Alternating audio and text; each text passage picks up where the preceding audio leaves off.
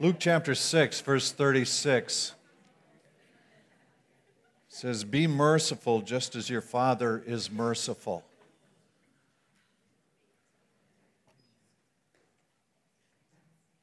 I asked folks last night, and I'll ask it again, are there prayers that you are afraid to pray?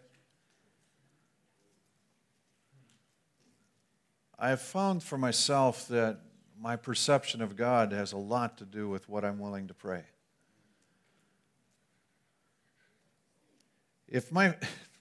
I'll share a little bit about myself in the sense, I'm not proud of these things, but this is who I am. If my family wants me to go to one store in town, there's one that I will go with them without really any argument. It's not Gander Mountain. It's not Lowe's. It's Vinnie's. It's a ridiculous little store. But I regularly find treasures that other people have dumped. Yeah.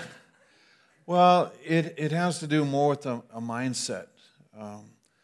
My oldest son has a story that he remembers, not with fondness, but we had made an agreement one summer that I would buy him a baseball glove if he mowed the lawn. It was postage stamp size lawn.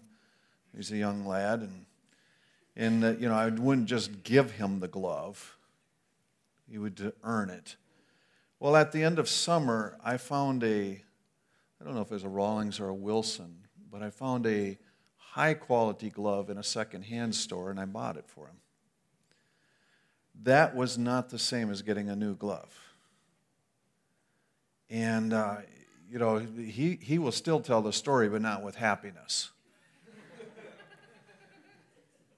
So when I have been brought up on limited supply and lived that way, oftentimes when I go to pray, it has more to do with functionality, adequacy, the terms associated with that rather than abundance or excellence. And I think that these are very important issues to deal with when addressing our Lord. And if you're going to learn mercy, you're going to have to understand that He is merciful. It's just like when we sin, there's often a question that comes up, would He be willing to forgive me of this? And it has to do partially with our understanding of people and their mercy in similar situations. So it's as if, we finally come to this conclusion, okay, He forgives me, but now we're growing in Christ in this proactive thing of what do we want to accomplish in Him. Often our prayers get tempered by, would He really want to do that? I confess to you that, when I've been praying about buildings for this group, often it has to do with what can we afford rather than what would He do for us and what would He desire to accomplish. And very rarely do I think in terms of extravagance or abundance, or way beyond what we would dream for ourselves. So, again, going back to this idea, the declaration is made, God is not asking us to do anything that He is unwilling to do Himself. He is not asking anything outside of His character that He wants to be a part of our character. And so when He calls us to mercy, it is with the caveat that He is merciful. The last few weeks, we've been walking through parables, and when we looked at the Good Samaritan, the question was asked, who is the good neighbor? Two religious leaders had passed by, a Samaritan stopped and helped the man in need, and he says, the answer is the one who had pity or mercy on him. That was the neighbor. So the answer was the merciful one. And the idea is love your neighbor as yourself. Okay. Then we were looking at the parable of the talents 2 weeks in a row. And the question is, why was that brought to us? Except that he wants us to address things like, you have two servants responding and investing in themselves. You have a third one who says, my master is harsh and uncaring and takes from those that don't have the power to stop him. And so why would I invest into that? And again, I think the key of that is, how do we perceive God? Am I really going to invest in His kingdom if I don't believe that He is gracious toward me? And so it affects my prayers of, am I going to pray to a God that is harsh and uncaring, and really pray prayers of faith that would ask for abundance? It's kind of like when we start praying for people to get healed, we're going to, well, start me out with someone with sniffles. And if I get success there, we'll go for the broken leg. Why? Because, God just works incrementally, right? Except that that's not true.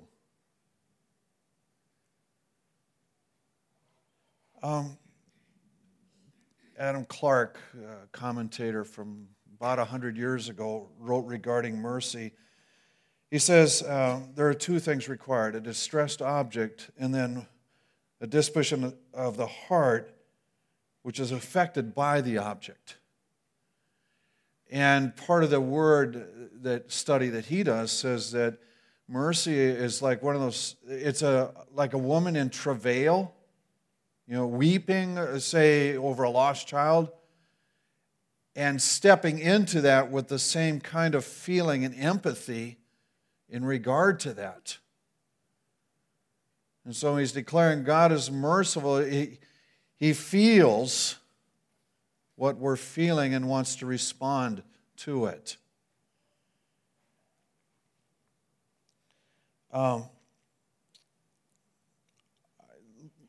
This week for Saturday night, I walked through the wedding of Cana, and I want to go back and visit some of the things I found in that for just a minute or two. When Jesus goes to the wedding with his apostles, they'd been invited apparently, and the group runs out of wine. And so his mother comes to him and says they're out of wine. And that suggests to me that she anticipates more than a good sermon. And Jesus standing up and saying, I'm the bread of life. She figures he can do something about the wine. And we don't know of miracles earlier, but I'm assuming that she understands he is fully capable of doing something beyond the ordinary. So there must have been some other things going on in his early life that we're not aware of. But even in that, he says, my time hasn't come. In other words, he's saying, this is not really on the schedule for what my life call is. This isn't really connected to the destiny that's sitting in front of me. This has little to do with the cross. This has little to do with coming back and setting all things in order governmentally. This really is not on track with what is happening. And yet she's expressed to the servants, do what he tells you to do. And in her heart, there's an awareness, I presented the need, and I know that he's merciful. That's my assumption. That she says, yeah, he thinks he can talk me out of this, but I know who he is. I know what his heart is. He's not going to leave this alone. Now, I'll remind you that in that story, there is no true need for more wine.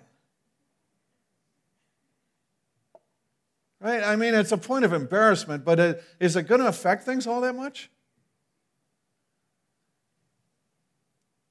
A few years ago, I did a wedding where the groom and I never got called out, and the bride came marching down the aisle without the groom to see her. I wish I could replay that, but the marriage is going on fine in spite of the goof. Things happen that way. And so we would say this isn't an essential, but it's an issue. So what does Jesus do? He makes just enough to get by, right? No, there's 6 water jugs standing nearby, and they say they're 20 to 30 gallons. Now, the big garbage cans are 30 gallons, right? The big cans, not the little ones in the kitchen, but the big outside cans run 30 gallons. So we're talking 6 jugs of 30 gallons. Shouldn't say jugs. Containers, huge. If you take the high end of that, 180 gallons of wine is made. That's probably enough for just about any wedding, I'm thinking. Right? I mean, break it down into quarts, 720. Who's going to drink a quart at a wedding without getting hollered at? And then it's the very best, because the master's ceremony said, you save the very best till last. This is not about functionality or adequacy or just enough. I use terms like sufficient or just what's essential, on sale, cheap, But rather, he's more about abundance and excellence and extravagance. I've always puzzled. He fed the 5,000 and what? There's leftovers. Why would he create leftovers? I mean, no microwave. But I mean, just, it's about who he is.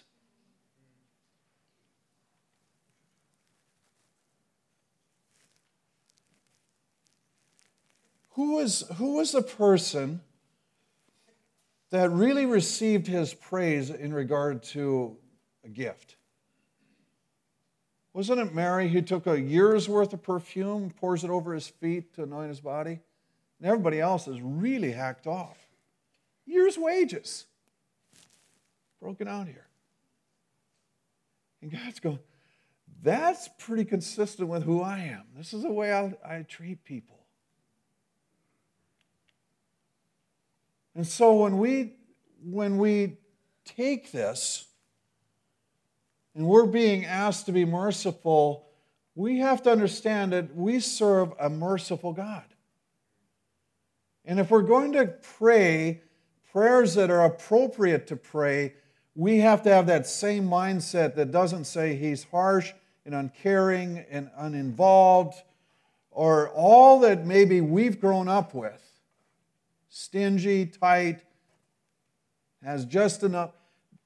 We have to understand he isn't limited by such things, nor is his temperament bent by such things, but rather he functions in the arena of extravagance.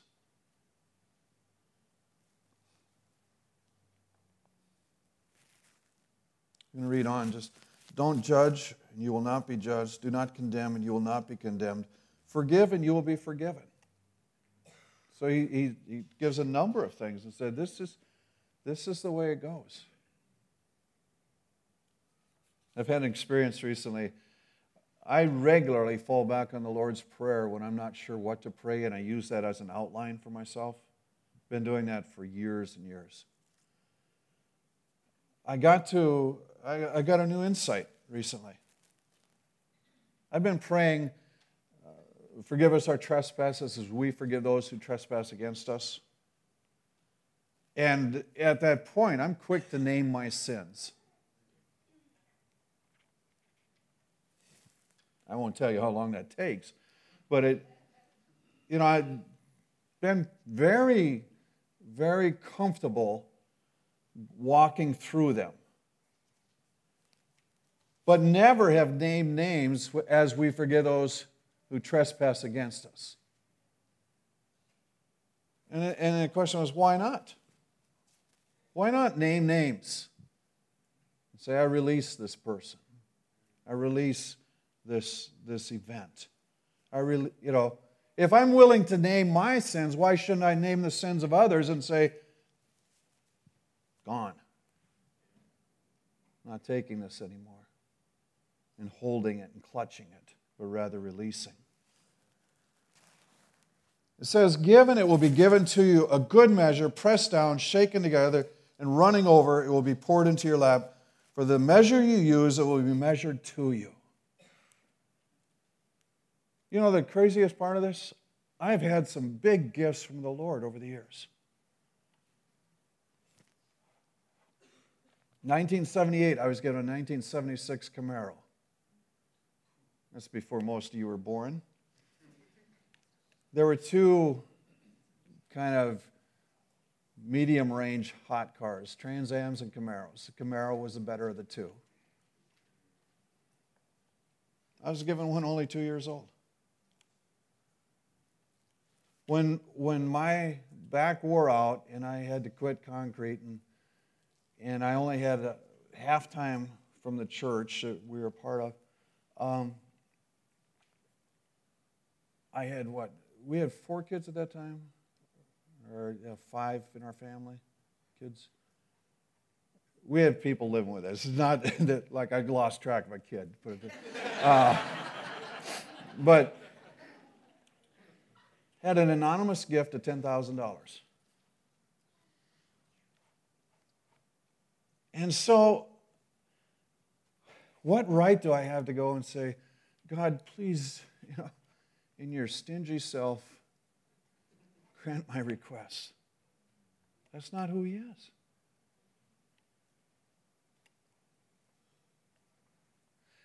When I was praying for a wife, I got good measure, pressed down, and shaken.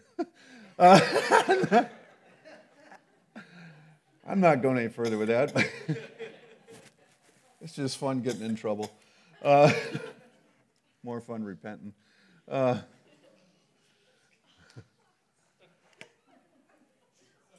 granted my requests. What? We need to understand who he is and to embrace that so that our prayers are appropriate in that setting. When he calls us and says, the fields are white unto harvest, pray that the Lord of the harvest send workers into the harvest field. God, please twist the arm of someone to share your gospel. Or God, send thousands properly trained, loving you. There's a vast difference if we think of him as being gracious and merciful. There are many prayers that in a sense, we are told to pray. If we're told, if you have questions, ask, seek, and knock. It's going to happen. And we go to pray for our family, and oh God, if possible, that's probably one phrase we should throw out. If possible, please bring something that would help convince them of your reality. That's really not consistent with who he is. Blow them away, God. Make it so clear that there's nothing else that they have to be confronted with this. You can walk through numerous things that way and recognize that how we've lived and how we've been brought up often tempers or colors or bends our prayers in ways that shouldn't be.